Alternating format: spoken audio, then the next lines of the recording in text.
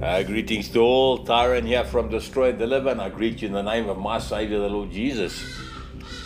We all have a flesh and blood body and then a hidden soul spirit which is not visible to the naked eye. Make no mistake, there is no exception to the rule. Some will live eternally grateful, whilst others will forever be in torment, and it all hinges on the decisions we make here on earth. I've done my best to help you understand in the limited time I have, so please give this some serious attention.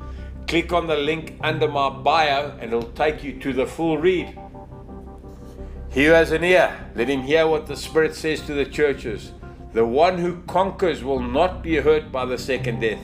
Revelations 2 verse 11. Tyron, signing out.